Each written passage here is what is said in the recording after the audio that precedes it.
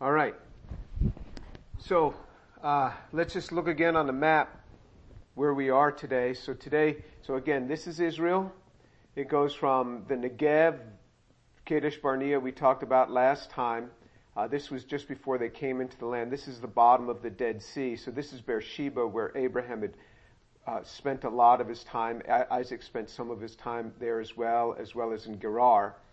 And if you were to drive today from Beersheba to Jerusalem, I've done that drive several times. Beersheba to Jerusalem, it's somewhere around about an hour and a half drive, something like that.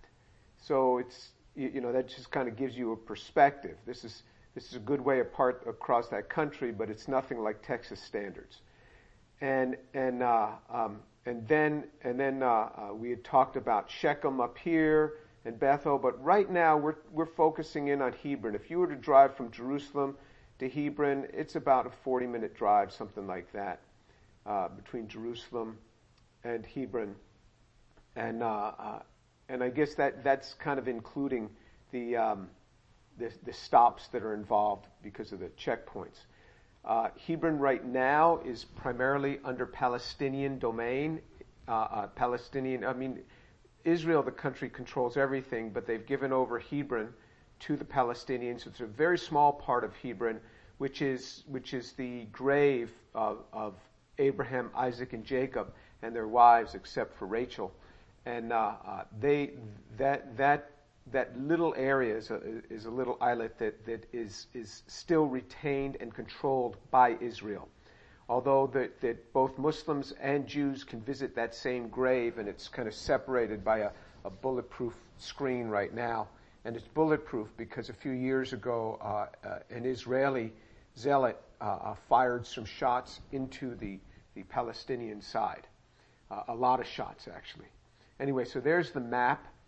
And let's look at these ages again. Some of this we covered before. Some of it is going to be new. Jacob returns to Canaan when he's 97. So remember, Jacob went up to Paddan Aram to get a wife at the age of 77. He returned at the age of 97. Isaac is 157 at this point when Jacob returns to the land. So Jacob and Isaac spend 23 years living close to each other. Jacob spends 8 or 9 years living just outside Shechem, about 2 years in Bethel, sometimes called Sukkoth, and then about 12 years in Hebron. He's very close now to his father, just living very close there. Isaac witnesses his son's, Jacob's, grief at the loss of Jacob's son Joseph when Joseph was 17, and that's what we're going to cover today. So Joseph knows his grandfather Isaac for several years before he's sold into Egypt. Isaac dies at the age of 180, about the time that Joseph's going to be promoted to the second highest position in all of Egypt. Isaac dies about 10 years before Jacob will move to Egypt at the invitation of Joseph. Jacob and Esau are 120 when their father Isaac dies. That we've already covered. Jacob will be 120 at Joseph's elevation to the second in Egypt. Jacob will be 130 when he moves to be with Joseph in Egypt. And Joseph left Paddan Aram, that's his father-in-law Laban, when he was 6. So the son of Jacob is Joseph. Joseph is 6 years old when they leave Paddan Aram. And so in chapter 37, which we're going to cover today, Joseph is 17 years old in chapter 37. So it's 11 years since he left Paddan Aram with his family. So 11 and 6 is 17. So the scriptures just say 17 years old. From that, you can peg exactly where we are in the history of all of these things, because Moses has told us all the other ages and how it relates. And so once he says one person's age, you got everybody's. You can do the arithmetic. So he's 11 years out. They have just moved into Hebron this past year. Benjamin, the youngest brother, the one who, when he was born, Rachel died in childbirth, giving birth to him. He's now 11. Reuben, the oldest, is 24. And all 9 other brothers from Jacob's 4 wives are ages 18 to 23. So they're 18 to 23 years old. Reuben's 24. Jacob is 107 at this time. Isaac is 167. So what I want you to think about, Isaac is now 167. Think about the relevancy here. He made out his will 30 years earlier when he was 137. That's when he prayed over Jacob and Esau, and he blessed them. He had desired to, remember when he sent out Esau to get a meal for him and everything. So now he's 167. You don't hear anything much about him. And remember 30 years earlier at 137 when he made out his will, he was so blind he couldn't see which son was which. He had to distinguish them based on the feeling of them. And so you see that there was this, this is now 30 years past that date. So when people get old, you're not going to like to hear this, but it is true, their relevancy declines with respect to what's going on in the world. So my father is 91. It used to be in our home and in his business, everything revolved around Mr. Tour. I mean, in his business, everything was Mr. Tour said this, Mr. Tour said that. Everything that he spoke from his mouth, I mean, people just started moving around and there was action based on this. But now at the age of 91, and I just spoke to him this morning, my mother has passed away last year, and he doesn't have much impact anymore. And when he says things, he doesn't have much impact in this. And I want you to remember that, because as relevant as you think you are, and you think your business revolves all around you and what's going on revolves all around you, there's going to come a day it doesn't revolve around you anymore. And you better have a relationship with God and a closeness with God. And so you can be extremely relevant that everything revolves around you. And I see this in the university all the time. When I started, there were guys older than me that controlled everything in the department, and they ruled it with an iron fist, and what they said goes. And then they became older and less relevant, and then they had a stroke and they became really irrelevant to the department. And younger people came up, and this is the way life is. Things pass us by. So we hear, even though Isaac is alive at this point, his relevancy becomes very little. 30 years before this, he was already blind. So imagine how he must have been at 167. And Jacob at this time is 107. So let's read now the book of Genesis, chapter 37, reading from verse 1. Genesis 37, verse 1. Now Jacob lived in the land where his father had sojourned in the land of Canaan. These are the records of the generations of Jacob. Joseph was 17 years of age. Joseph, when he was 17 years of age, was pasturing the flock with his brothers while he was still a youth, along with the sons of Bilhah and the sons of Zilpah, his father's wives. And Joseph brought back a bad report about them to their father. Now Israel loved Joseph more than all his sons, because he was the son of his old age, and he made him a varied colored tunic. His brothers saw that their father loved him more than all his brothers, and so they hated him and could not speak to him on friendly terms.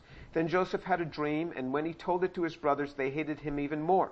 He said to them, "Please, listen to this dream which I have had.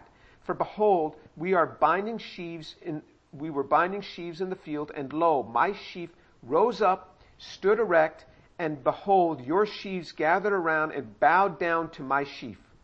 Then his brothers said to him, "Are you actually going to reign over us? Or are you really going to rule over us?" So they hated him even more for his dreams and for his words. Now he had said, he had still another dream, and related it to his brothers, and said, "Lo, I have had still another dream, and behold, the sun and the moon and the stars were bowing down to me." He related it to his father and to his brothers, and to his father, and his father rebuked him and said, "What is this dream that you have had? Shall I and your mother and your brothers actually come to bow ourselves down before you to the ground?" His brothers were jealous of him, but his father kept the sayings in mind. Okay, so in verse 1, it says, now Jacob lived in the land where his father had sojourned, in the land of Canaan. So he's living right there in Hebron next to his father. Verse 2, these are the records of the generations of Jacob. So now what we're going to do is we're going to get 14 chapters primarily around Joseph. There are 14 chapters in the book of Genesis about Abraham. So Moses gives Joseph a lot of airtime. So there's a lot happening here. And so let's look at a summary, and then we'll begin to look at this more closely. So there's 14 chapters primarily devoted to Joseph, same as to Abraham. Christians view... hey, Mike, you gotta mute some folks. Thank you. Christians view Joseph as a type of Messiah. He is never described that way in the New Testament. Mentioned 4 times, so Joseph is mentioned 4 times. In the book of John, book of Acts, twice with John 4:5, Acts 9 through 14, Hebrews 11, 21 and 22, and Revelation 7 verse 8. He's never used in the New Testament as a type of Christ. That doesn't mean that he was bad. He was actually very good. He made the hall of faith in Hebrews chapter 11. And what's interesting about him, so what's a type of Christ? A type of Christ is something in the Old Testament that speaks to something that relates to Jesus. So Moses is what's called a type of Christ. In Hebrews 3 verse 2 it says, he, meaning Jesus, was faithful to the one who appointed him, just as Moses was faithful in all God's house. So there you see Moses was a type of Christ. The New Testament itself brings those two together. The temple was a type of Christ. Jesus answered and said, destroy this temple, and in 3 days I will raise it up. And then in John 2:21 it says, but he was speaking of the temple of his body. So the temple was a type of Christ. Jonah was a type of Christ. Jesus said in Matthew 12 verse 40, for as Jonah was 3 days and 3 nights in the belly of a huge fish, so the Son of Man will be 3 days and 3 nights in the heart of the earth. And manna, the bread, the bread from heaven. Jesus relates himself to the bread of life. So he's never used as a type of Christ, but he's always displayed well. He's never characterized as a sinner, never having any lapse of faith. That doesn't mean that he never sinned. But as Abraham, Isaac, and Jacob all had lapses of faith, there is never a characterization of anything that Joseph does where there is a lapse of faith. Now, you see the same thing about Daniel. Daniel never has a lapse of faith. Daniel takes upon himself the sins of the nation when he's repenting on behalf of the nation. But Joseph is looked at and regarded extremely well in the scriptures. The tomb of Beni Hassan in Egypt shows Semitic chiefs wearing the chiefs had colorful robes. They had colorful robes with long sleeves. So when his father gives him a long robe that's colorful with long sleeves, this is to say his father was considering him as a chief. And we know that from pictures that are shown in this tomb in Egypt that date back to the time of the Semitic chiefs, which in fact the patriarchs were. These were Semitic chiefs. And you see that that's what they wore. There's no special revelation given to Joseph. He never sees or hears God. There's never a record of a dream or a vision of God speaking to him or directing him. Unlike the patriarchs before him, unlike Abraham, Isaac, and Jacob, he never hears or sees God speaking to him. There's no dream, there's no vision. So he proceeds on what he knew of God's word spoken to his forefathers and not on documented revelation. And that's much like us. We don't have God speaking to us generally in the same sense that he spoke to Abraham, God, Isaac, and Jacob. He speaks to us through the Holy Spirit. But to see these sorts of visions, which are extremely definitive, I'm not saying it doesn't happen, it just doesn't happen often generally. And there was this dream and this vision that are recorded with Abraham, Isaac, and with Jacob, but none with Joseph. So how does Joseph know to flow so well? That this must have been based on what he knew. The scriptures had not yet been written by Moses because Moses was not yet born. But all of this was orally transmitted, and he knew these things because his father had taught him.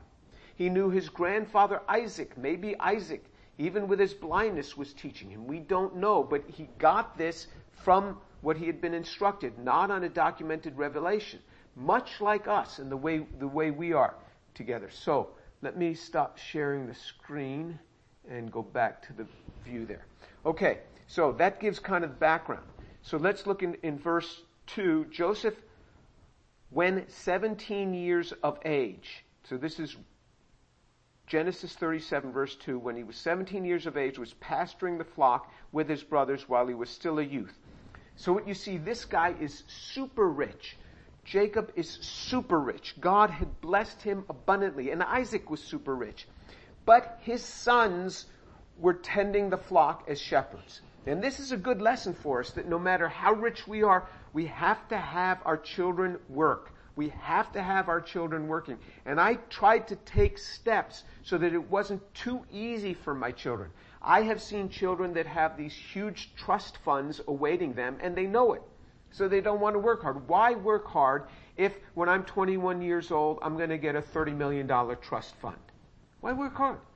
And so you can manage, now I didn't have $30 million to leave to each of my children, but you can manage things such that your children still have to work. It's good for them to have summer jobs. It's good for them to get their hands dirty. And Joseph was working as a shepherd, which is dirty work, even to this day. You look at shepherds and they're dirty because just the way they have to live outside with the animals, under the stars. And even to this day, and we're going to learn that the Egyptians looked at shepherds. They couldn't even be near them. They hated them so much. But he had them doing the shepherd's work. Even though he could have had servants do it, he had his sons doing it. So he's out pasturing the flock when he's still a youth, along with the sons of Bilhah and Zilpah, his father's wives. So it's interesting, he's not with the sons of Leah. Those are the older sons. Remember, they're all 18 to 24, but they're the ones of his of the other wife of Jacob. Now, if you remember, Jacob didn't set out to have 4 wives. Jacob set out to have Rachel, and that's it. Well, he got snookered by his father-in-law, and he swapped out the wives on the wedding night, and he didn't know it. His face was covered. He slept with the wrong woman, but he didn't just say, well, that's the wrong woman, I guess I'm not married to her. No, he recognized that this has significance, and he had to keep her as a wife, and then he got Rachel, who he worked another 7 years for, and then they were the ones that told him to sleep with Bilhah and Zilpah. And he didn't set out for this, and a lot of times things happen in families. You work at trying to get this thing all right, and for no fault of your own, things happen. This happens in life. So I don't judge people in their marriages because things happen. And I just want them to walk as best they can in the things of God. And God has directions for people. I mean, if a wife is in an abusive relationship, I mean, the New Testament gives options for it. It says you don't leave your husband. But if you do leave, you remain unmarried. And you pray for reconciliation. It gives direction.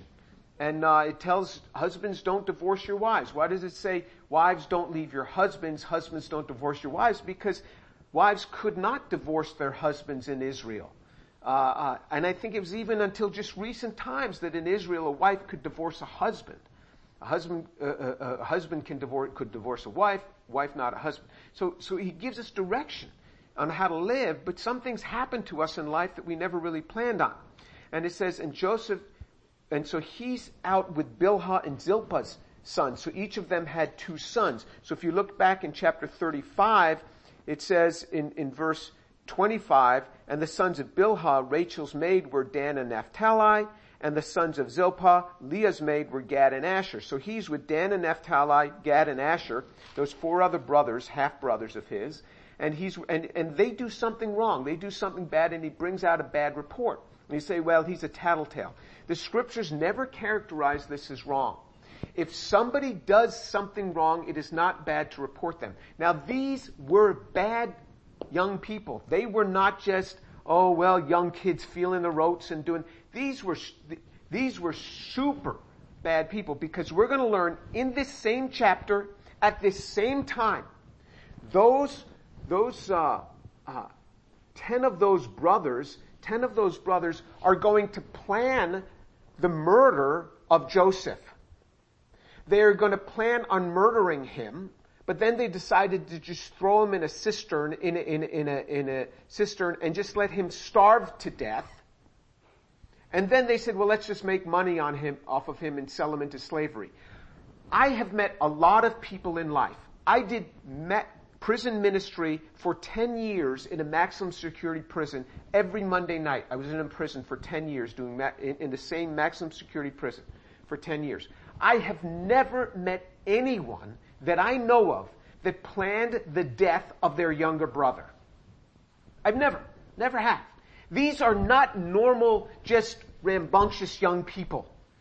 These 10 brothers, now remember at this time, Benjamin's just 11, so he's much younger, he's not among them. But these 10 brothers are really, really super wicked. They planned the death of their youngest brother. Now Reuben's going to intercede for them, so at least 9 of them are really bad, but Reuben's not that great either, because it was just before this that Reuben ends up sleeping with his father's wife, with one of his father's concubines. Again, and that's going to destroy his life in the long run as far as the blessing. So these are not good guys. I mean, how many people do you know sleep with their father's wife? These are not good guys. So for him to have brought back a bad report, it wasn't like, well, they didn't trim the sheep's wool really well. No, it was probably they did something really bad. He had 2 other brothers go and kill every man in the city of Shechem. Every man. These are a bunch of murderers. So he's bringing back really serious reports about these folks. Verse 3, now Israel loved Joseph more than all his sons because he was the son of his old age, and he made him a vari-colored tunic.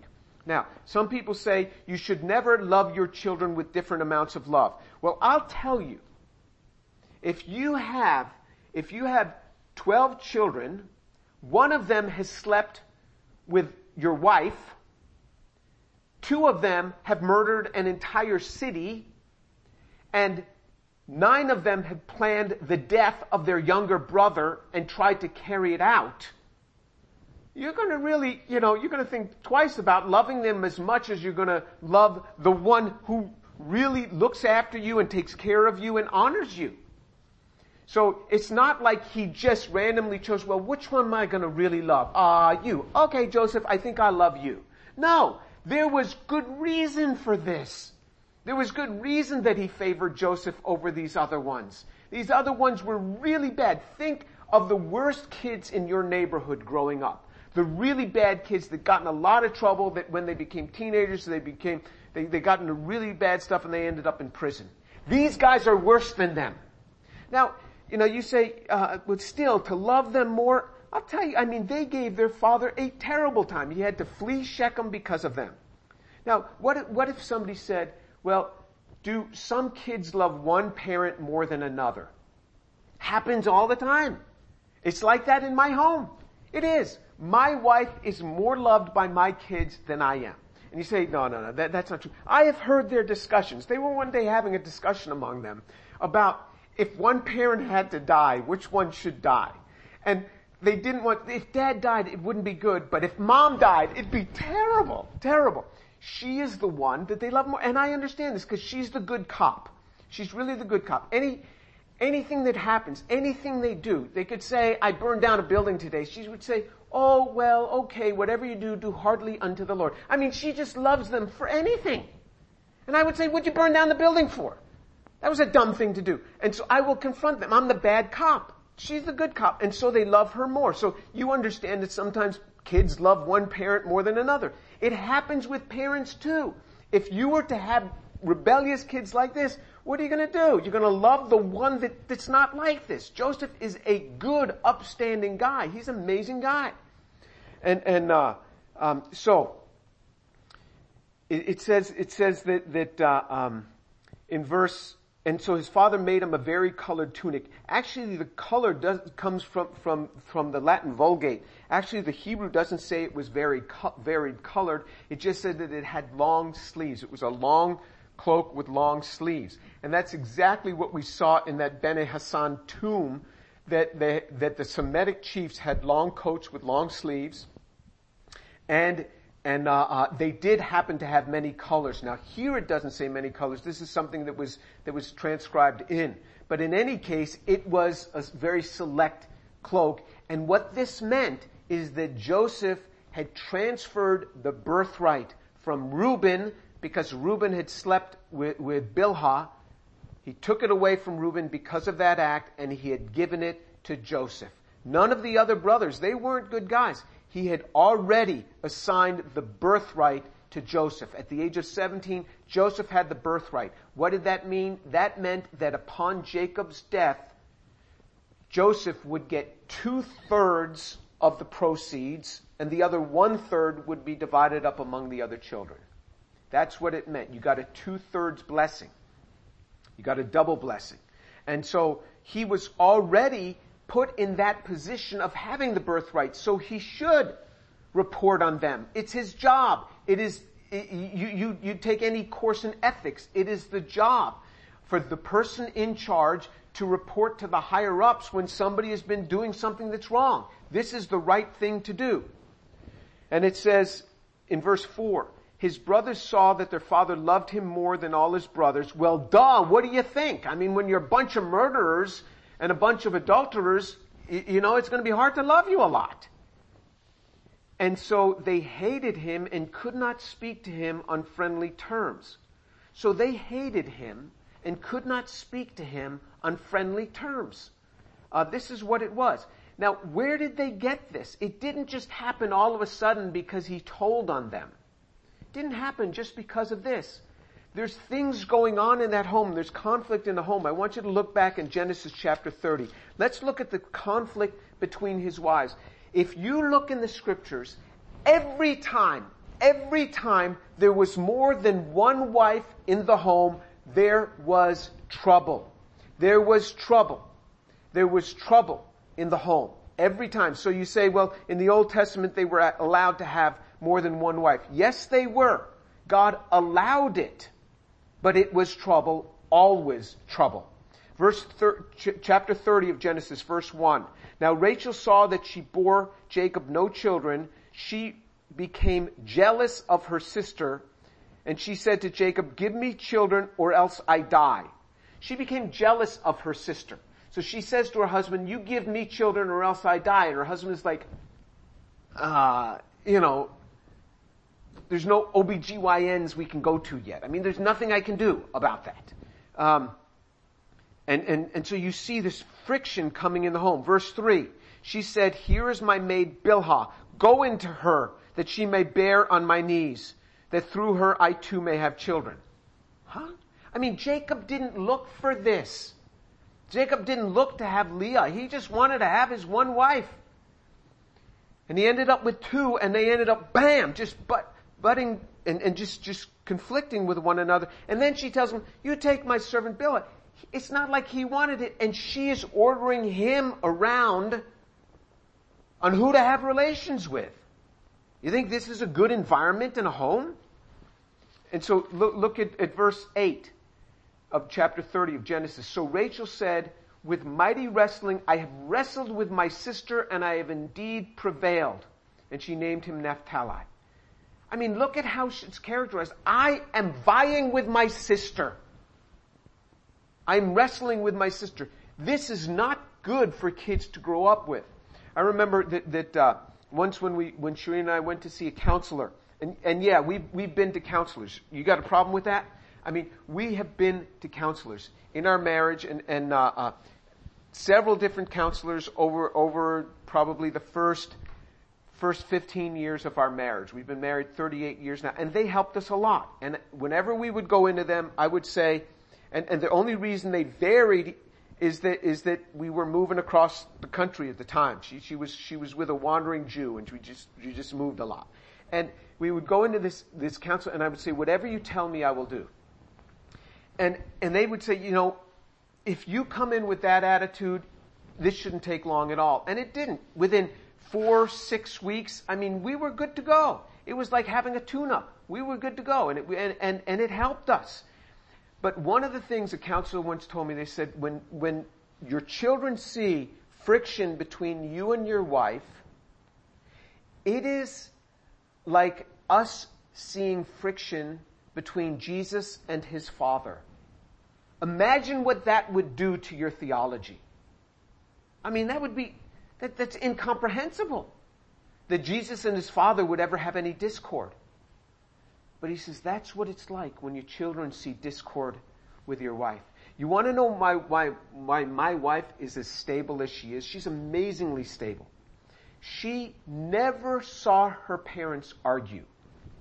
I'm like, how could you have never seen your parents argue? She says, I never saw them argue. Now, they probably did argue, but it was never in front of the children. She never saw her parents argue. And my wife is just rock stable. I mean, my moods are just sinusoidal like this with a huge amplitude. My wife's are sinusoidal like this. Just a tiny little amplitude. So between her highs and her lows, I mean, she's just the same. And she never saw this. So imagine what's going on in this home with these women going at it like this. Now look in verse 15 of chapter 30. But she said to her, is it a small matter for you to take my husband, and you would take my son's mandrakes also? So Rachel said, therefore he may lie with you tonight in return for your son's mandrakes. Whoa! So Leah's son finds mandrakes. Rachel wants the mandrakes. It's a little fruit. And Leah said, what? You've taken my husband and now you're going to take my son's mandrakes? She says, okay, I'll tell you what. You give me the mandrakes, then I'll tell him to sleep with you tonight. So Jacob's coming in from the field the next day, verse 16. When Jacob came in from the field in the evening, then Leah went out to meet him. You must come in to me, for I have surely hired you with my son's mandrakes. I mean, imagine the conflict going on. Now, so these kids are growing up in a home where these women are just going at it. That's why when we get over to this chapter 37, these are not good and healthy children. They haven't grown up in a healthy home. And so there's all this hatred between the groups of brothers.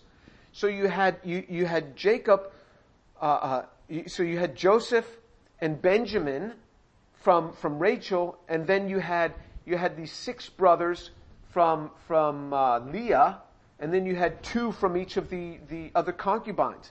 And so they're always playing sides, one off the other. So it makes sense that there would be this sort of mess. I mean, there's a lot of problems here going on in their homes where the children couldn't even speak on friendly terms to one another.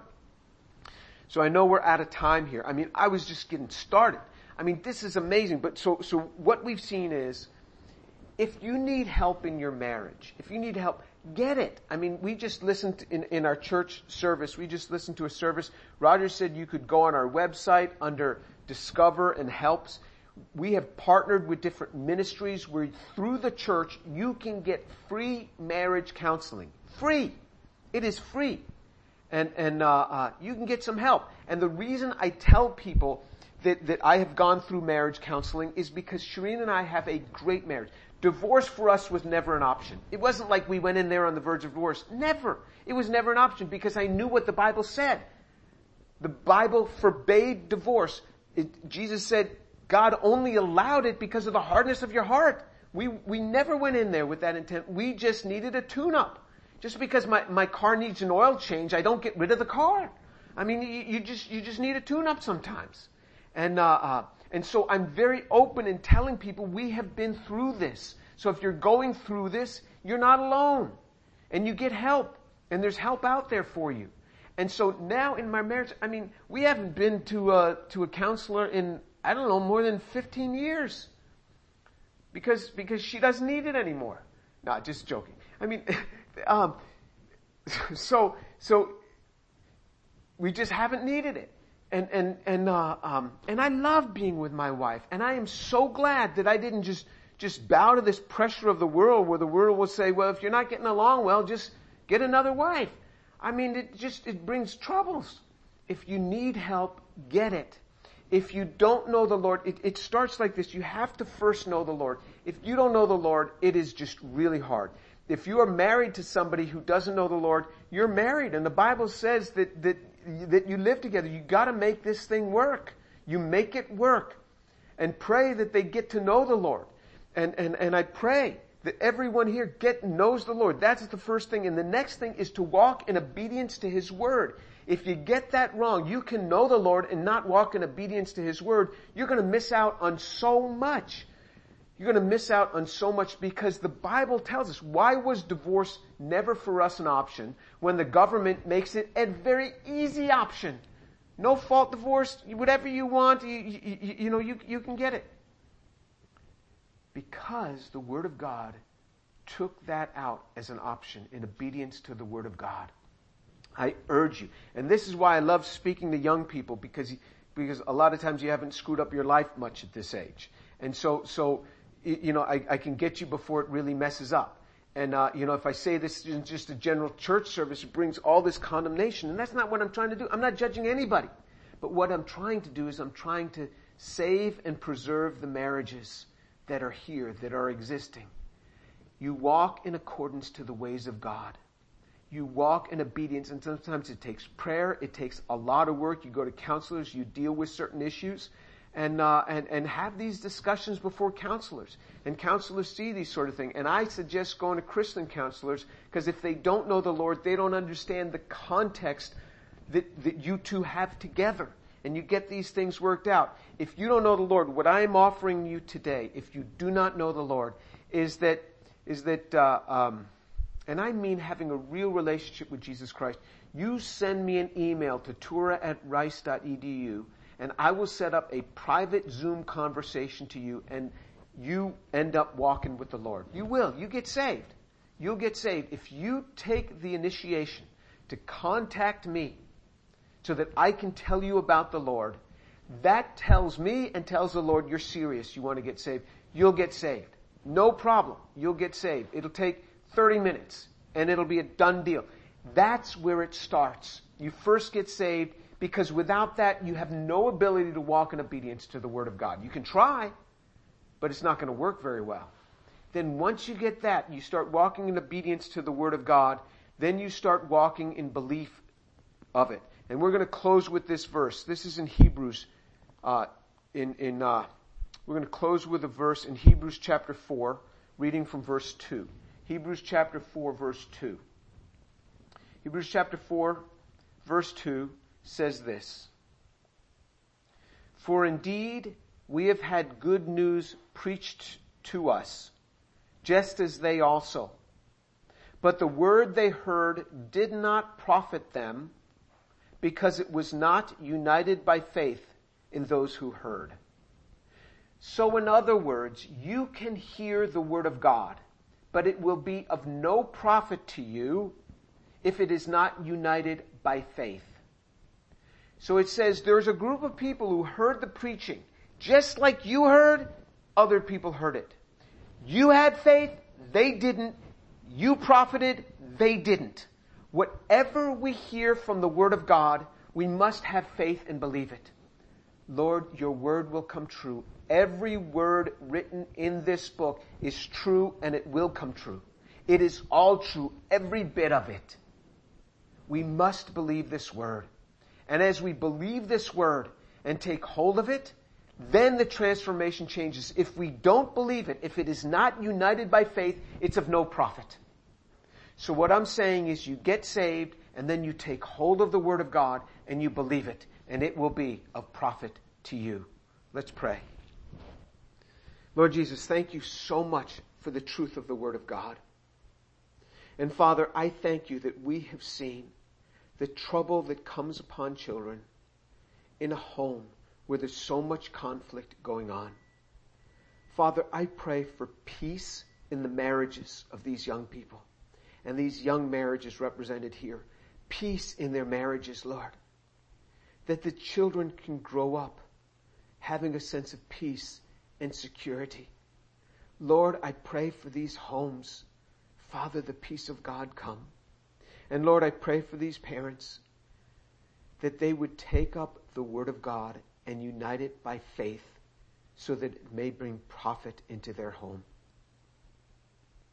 And Lord, I ask for those who here who are not saved, that they would seek me out, and that I would be able to share the Word of God with them, and that they would get saved, so that the Word of God could have profit in their lives. Father, I pray for their salvation, that this very day they would seek me out, so that they could be saved. And Father, I pray here for those who are saved. Let them take the word of God and walk with it. And Father, for the struggling marriages, Lord, that hurts so much. When a marriage isn't going well, there is so much happening in a person's life. Father, I pray for those marriages, that they would walk according to your word and not forsake their marriages, but they would take hold and choose counseling and choose to walk according to the ways of God, that you would change the hearts and bring peace in the home. Lord, peace in the home, I pray. And Lord, I commit this to you in the name of Jesus. Amen.